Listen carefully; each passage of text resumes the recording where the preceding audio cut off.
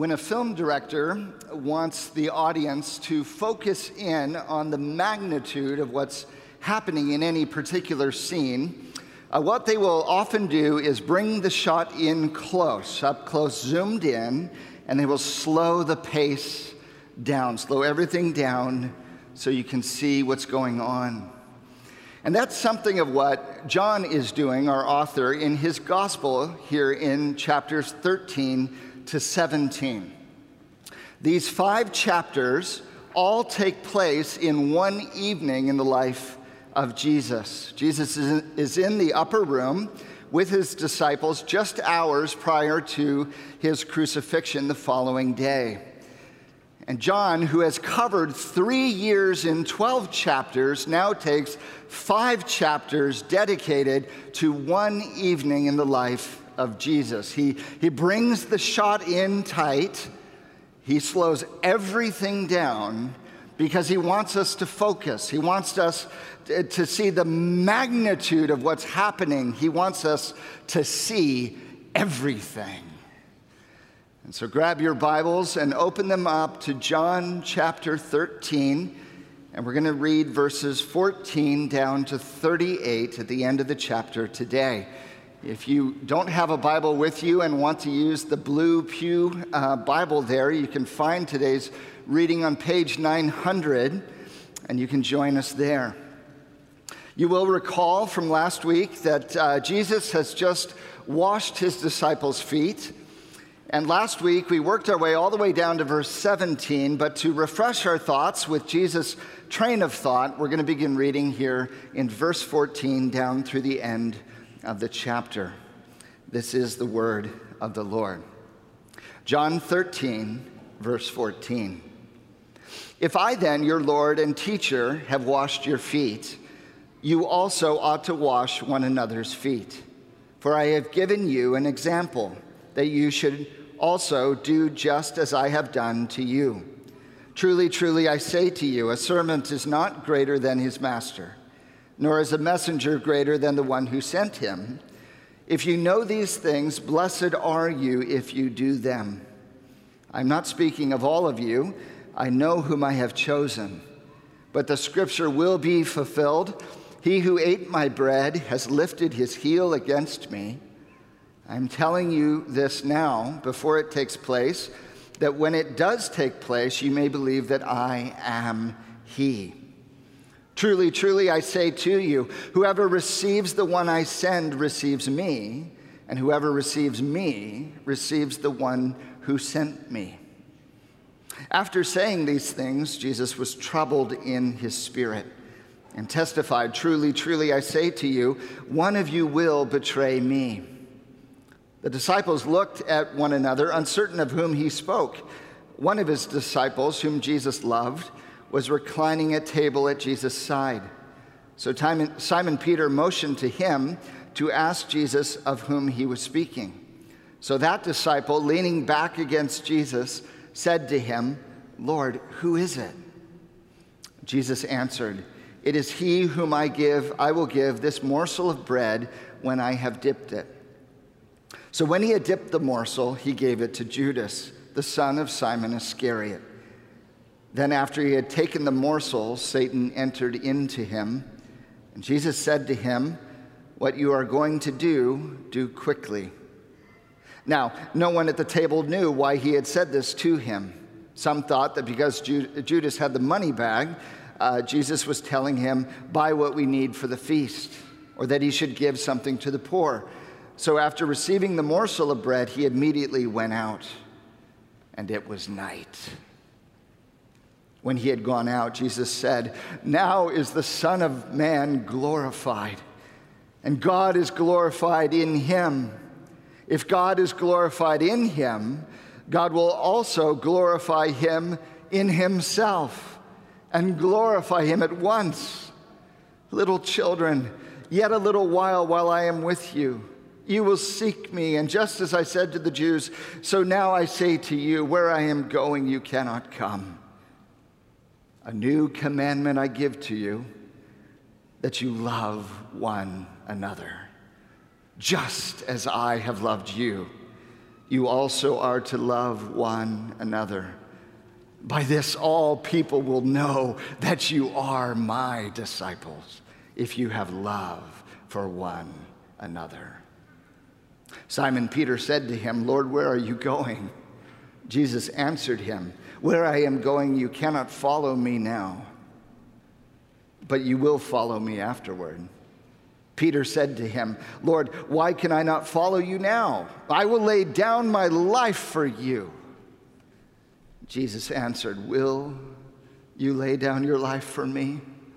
Truly, truly, I say to you, the rooster will not crow till you have denied me 3 times. Thanks be to the Lord for the reading of his word.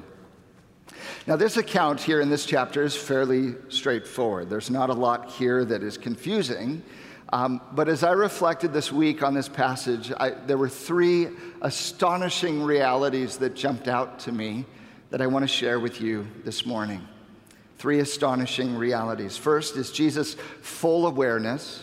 Secondly, it's Jesus' family resemblance. And thirdly, Jesus' faithful pursuit. Jesus' full awareness, family resemblance, and faithful pursuit. 3 astonishing realities for us this morning. As we jump into God's word, would you pray with me? Father, we ask now that you would help us see Jesus in all of his glory, in all of his tenderness, in all of his love. Help us respond to him today. In Jesus' name we pray. Amen. Amen. The first astonishing reality that we're going to see this morning is Jesus' full awareness. Jesus' full awareness. When you read this account, you can't help but notice just how fully aware Jesus is of everything that's going on in his situation. He's in full awareness. He's in full command. He's about to be betrayed and crucified, and none of this will take him by surprise. Remember, if you will, how John introduced this chapter last week. In verse 1, he said that Jesus knew that his hour had come. In verse 3, he told us that he knew he had come from God and was returning to God. He knew that the Father had given all things into his hands. We know from this chapter that Jesus knows that he's about to be betrayed. In verse 10, he says, for not all of you are clean. Remember, because he knew who was to betray him. Verse 11. And in verse 18, he says it here, the scripture must be fulfilled. He who ate my bread has lifted his heel against me. I'm telling you this now, before it takes place, that when it does take place, you may believe that I am. I am he, it says in your translation, but it's actually the he, the pronoun, is actually not in the Greek. It's just I am. This is the divine name of God. So this betrayal that is coming at the hands of Judas is no surprise to Jesus. It's foretold in the scriptures. It's foretold by Jesus himself. In verse 21, after saying these things, Jesus was troubled in his spirit and testified, truly, truly, I say to you, one of you will betray me. Jesus knows what's coming. And when John asks privately of Jesus who will be the one to betray him, verse 26, Jesus answers, it is he to whom I give this morsel of bread when I have dipped it. So when he had dipped the morsel, he gave it to Judas, the son of Simon Iscariot. So Jesus here identifies his betrayer ahead of time, doesn't he? And of course, he's the one who dispatches Judas on his way in verse 27, saying, what you are about to do, do quickly. And off Judas runs to betray Jesus for 30 shekels of Tyrian silver. And of course, Jesus also calls out Peter's denial in advance as well, doesn't he? Verse 38, truly, truly, I say to you, the rooster will not crow till you have denied me 3 times. So everything is about to go down. And it appears that everything is spinning out of control. One of Jesus' inner circle will betray him. with a kiss. The disciples will flee. Peter will deny him. He will be beaten and condemned and mocked and crucified. And it looks like everything is going terribly wrong. Except Jesus has called his shot. Do you see that? He knew all along what was going to happen. And everything is right on schedule. John 10:18 says, remember, no one takes my life from me, but I lay it down of my own accord. I have authority to lay it down, and I have authority to take it up again. This charge I have received from my Father. Now, this is what's astonishing to me. Jesus sees the pain that's coming and faces it head on. Jesus sees the pain that's coming and faces it head on. If you knew someone was going to betray you, stab you in the back, someone in your inner circle, if you knew who it was and exactly what they were about to do, wouldn't you try to get ahead of it? Wouldn't you? If you knew one of your closest friends would leave you in the dust, deny that they ever knew you, and you knew all the details, right? Down to when the rooster will crow, wouldn't you change course? If you knew there was a plot to murder you, a corrupt trial at the hands of abusive authorities, and you knew everything ahead of time, wouldn't you go into hiding? And it's not like Jesus didn't have second thoughts. In verse 21 here, we see that he was troubled in his spirit, disturbed. The other Gospels describe his distress in prayer in the Garden of Gethsemane. No, Jesus is very human. He gets it. But in the end, Jesus sees the pain that's coming, and he faces it head on with astonishing courage. He's fully aware of the pain that awaits him, which means he's fully aware of how hurtful life can be. And here's your takeaway for this first point. Jesus knows how hurtful life is. Jesus knows how hurtful life is. Have you ever stopped to realize that Jesus really knows how painful and broken and hard life is? Isaiah 53, verses 3-4 say this of the Son of Man. He was despised and rejected by men, a man of sorrows, acquainted with grief. As one from whom men hide their faces, he was despised, and we esteemed him not. Surely he has borne our griefs and carried our sorrows. Hebrews 4, verse 15, for we do not have a high priest who is unable to sympathize with us in our weakness, but one who is in every respect been tempted as we are and yet without sin. Friends, have you ever been abandoned? Have you ever been betrayed? Have you ever been forsaken? Have you ever been hurt? Have you ever been abused? Have you ever been the victim of injustice? Jesus has. Jesus knows. Jesus cares. He could have avoided all of it, but he faced it for us. It's full awareness. It's astonishing. Secondly, the second astonishing reality I see here is Jesus' family resemblance, his family resemblance. At the very heart of this chapter is Jesus' commandment, right? His commandment here, verse 34, a new commandment I give to you, that you love one another, just as I have loved you.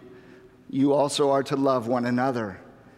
By this all people will know that you are my disciples, if you have love for one another. Now Judas has left the room at this point, and Jesus is alone with his chosen few, and he gives this new commandment. Now there's nothing new about the commandment to love one another. Jesus has said this before. But what is new is how Jesus defines love. Just as I have loved you, you are to love one another. How did Jesus love? Well, he just washed their feet, didn't he? It is a selfless, sacrificial, and servant-hearted love. He has made himself the servant of all. Just as I have loved you, you also are to love one another. And it will be a sign to the watching world. Verse 35, by this all people will know that you are my disciples if you have love for one another. So there's a cascading effect here, you see, that Jesus has served his disciples in love, and now the disciples are to serve one another in love in order that this loving service may be seen by all people who will know these are indeed the disciples of Jesus Christ. It is a cascade from Jesus to the disciples, and from the disciples now to be seen by all people. But this loving service doesn't actually start with Jesus. It's very interesting. Its origins go further up the food chain, if you will. Look at how he introduces this commandment. Wind all the way back to verse 31. Now is the Son of Man glorified, Jesus says, and God is glorified in him. If God is glorified in him, God will also glorify him in himself and glorify him at once. Little children, yet a little while while I am with you, you will seek me, just as I said to the Jews, so now I also say to you, where I am going, you cannot come. So Jesus here is talking once again about his hour of glory.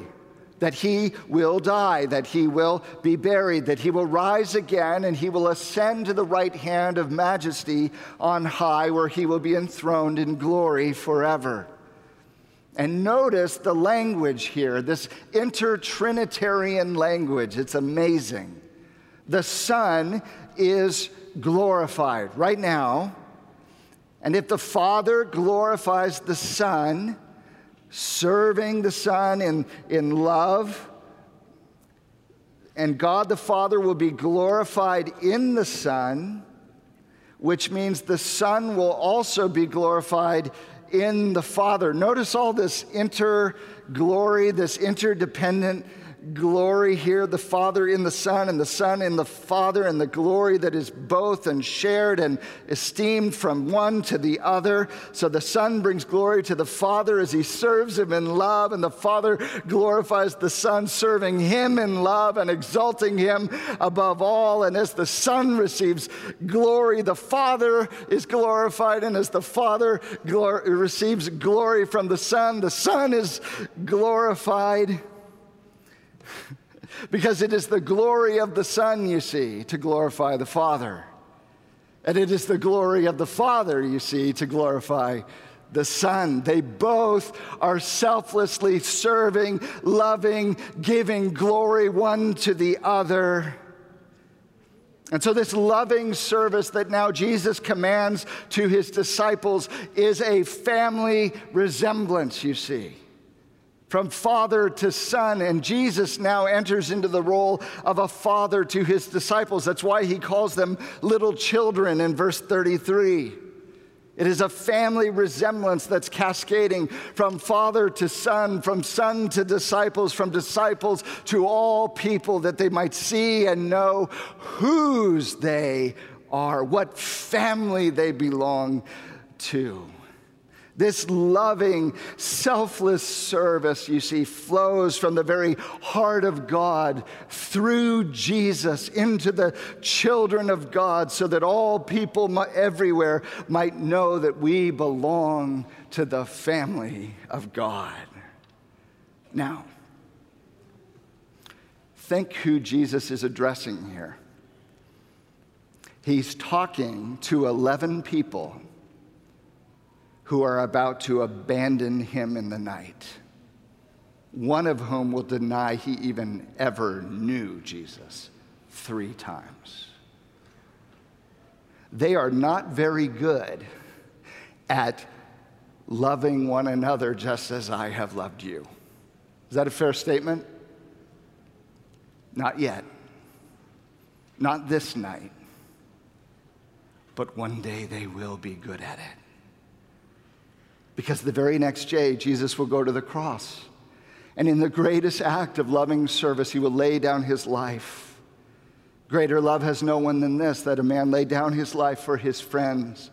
John 15:13. In this is love, not that we have loved God, but that he loved us and sent his Son to be the propitiation for our sins. 1 John 4:9. And having secured their redemption in love, he sends the Holy Spirit in love to fill them and guide them and lead them in the way of love. For the fruit of the Spirit is love, Galatians 5:22, and love is the greatest of all, 1 Corinthians 13:13, and we love because he first loved us, 1 John 4:19. And don't you see, Jesus commands of us what he then works in us. Jesus commands of us what he then works in us. Jesus commands his disciples to love as he loves, knowing full well the weakness that is in them. And seeing that weakness, he still redeems them and fills them with his Spirit and works in them a kind of love they could never have had otherwise, the divine love of God itself. For as Philippians 2:13 says, it is God who works in you both to will and to act according to his good pleasure. It is God who works in you, both to will, to desire it, and to act, the doing of it, so that we might fulfill his good pleasure. Both the doing and the desire, friends, are from God. Hebrews 13:21 says, God is working in us that which is pleasing in his sight. God is working in us what is pleasing in his sight. In other words, Jesus loves us into loveliness. Jesus loves us into loveliness. Jesus takes unlovely people, even though we're a mess, the disciples and us, and in love gives himself for us, and in love imparts himself to us, and in love works himself through us so that we begin to love as he first loved us. His love is making us lovely. He's loving us into loveliness. He's making us like himself. It's a family resemblance, you see. It's astonishing. The third astonishing reality here is Jesus' faithful pursuit. Jesus' faithful pursuit. Isn't it astonishing how Jesus pursues these disciples in faithful love here? 10 of them will flee in the dark as soon as he's arrested. One of them will deny Jesus that he ever knew him 3 times. And one of them will betray him in cold, calculated anger to the religious authorities. But there's not a hint, is there, of anger or distance on Jesus' part here? Not a bit. No, the whole text, the whole chapter, he's drawing them close. He washes all of their feet. He shares a meal. He's opening his heart. And even when Peter at the close here misjudges his own loyalty to Jesus, pledging in verse 37, I will lay down my life for you. There's not a bit of anger in Jesus' simple reply here. Verse 38, will you lay down your life for me? Truly, truly, I say to you, the rooster will not crow till you have denied me 3 times. There's no bitterness here. No, in love, Jesus continues to draw close to Peter, even though he knows he'll disown him multiple times. This is astonishing. But what's even more astonishing to me is how Jesus pursues Judas to the very end here. I mean, this is his betrayer. And Jesus takes off his outer garment and wraps a towel around his waist and washes Judas's feet. Who does that? And he's giving Judas one last chance to repent. You see that? He's trying to woo his heart back from the brink. He even calls him out. Verse 10, not all of you are clean. Judas is supposed to realize what that means. Verse 18, one of you eating my bread will lift your heel against me. Verse 21, truly, truly, I say to you, one of you will betray me. You can't get any clearer than that. These 3 warning shots, 3 appeals, 3 chances. Come back, Judas. And he takes none of them. And I'm amazed at how close Jesus brings Judas to himself. Now, I may be wrong in what I'm about to tell you, okay? So there's certain things that are absolutely true when we go to the bank on, and then we have theories. This is a Philip Miller theory. I'm not alone on this, but let me share my thought here. So they're sitting around at this meal, and they're reclining. They ate reclining in the first century. So they're leaning heads toward each other in a big circle, feet out like spokes of a wheel, okay? Leaning probably on a cushion with the plates in the center, and they're using their hand to eat. Right hand is considered clean in the Middle East, and so they're eating with their right hands, leaning on their left elbows. Okay, this is their posture. In verse 23, one of his disciples, the one Jesus loved, that's our John, that's our author, John, was reclining at the table with Jesus at his side, okay? And when Peter wants to know what's going on, Peter is too far away from Jesus to ask him directly. He has to ask John, and John has to ask Jesus to have this whispered conversation about, who is it, right? And John, verse 25, leans back against Jesus' chest and asks him a question. Hey, Jesus, what? Okay, so we know that Jesus is on his left elbow. That means John must be on Jesus' right-hand side, leaning back against Jesus, okay? We know where John is. There's 2 seats of honor, of course, to the left and to the right of Jesus. John is in one of the places of honor, okay? Jesus would have asked him, John, I'd like you to sit by me tonight, okay? Who's on the other side? Here's the question. We know it's not Peter because Peter would have just asked, right? Peter's over here somewhere probably. And I can't prove this for certain, but I want think about it with me.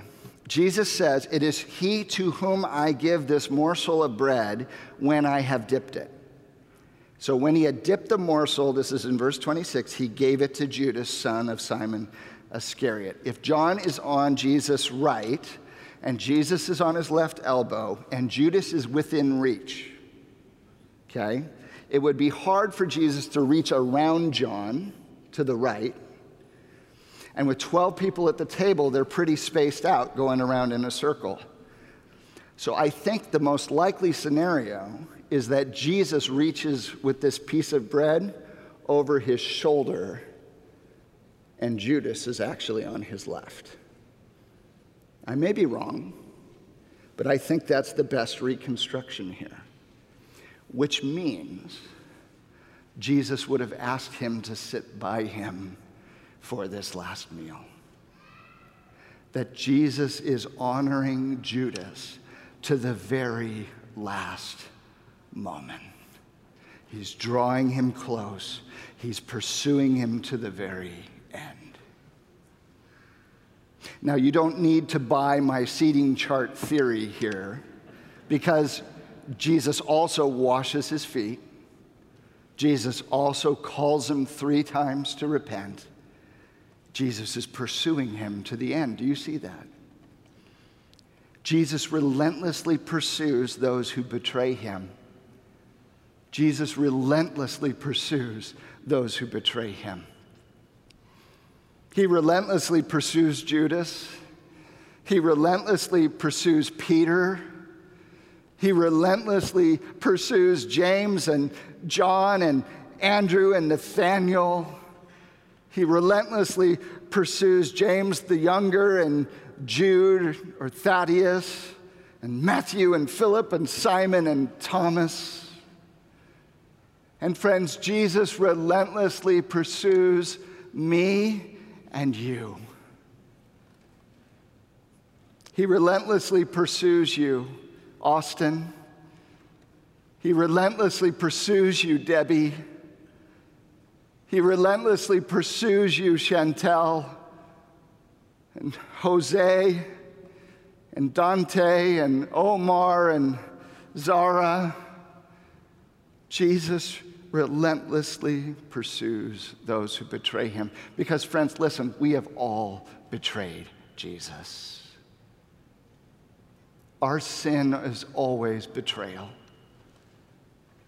But in his great mercy and love, Jesus relentlessly pursues those who betray him.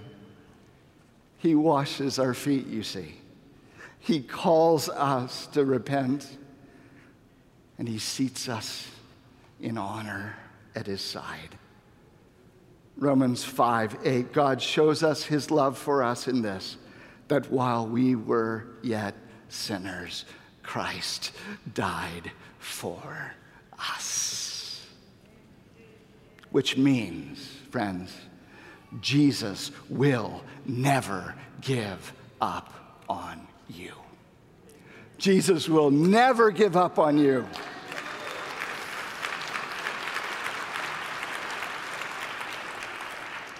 Why does Jesus tell Peter that he's going to deny him? Why does Jesus do that? It's not so he can say, aha, I told you so later, right? He never does that. Why would Jesus tell Peter, hey, it's going to go so bad, dude, you don't even know? Like, you don't even know. Why would he call that out? I think it's because Jesus wants Peter to realize that he knows the depths of Peter's heart even more than Peter knows the depths of his own heart. Peter really thought he'd die for Jesus. When push came to shove, Peter thought, I think I'm the kind of guy who would do that. He was wrong. He didn't realize the weakness that ran through his own veins, but Jesus knew. And Jesus calls out Peter's failure ahead of time, so that when Peter fails, he can remember that Jesus saw all of the depths of his weakness and failure even before he knew it was in him. That Jesus saw the depths of his disloyalty and still went to the cross for Peter. Jesus calls it out so that we will know that when Peter is faithless, Jesus remains faithful. That Jesus will never give up on Peter, and he will never give up on you. He sees the depths of our hearts, and he loves us to the very end. Friends, no matter how hard you've run away from Jesus, no matter how far you've gone off the deep end, no matter how deep your betrayal of Jesus Christ, Jesus will never give up on you.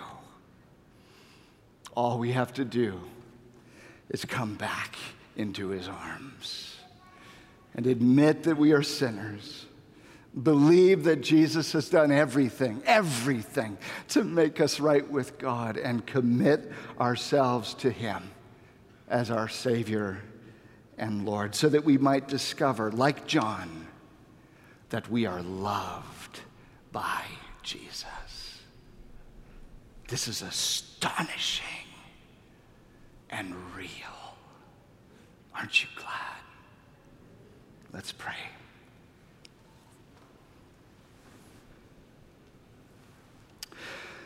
Father, the love of Christ is astonishing.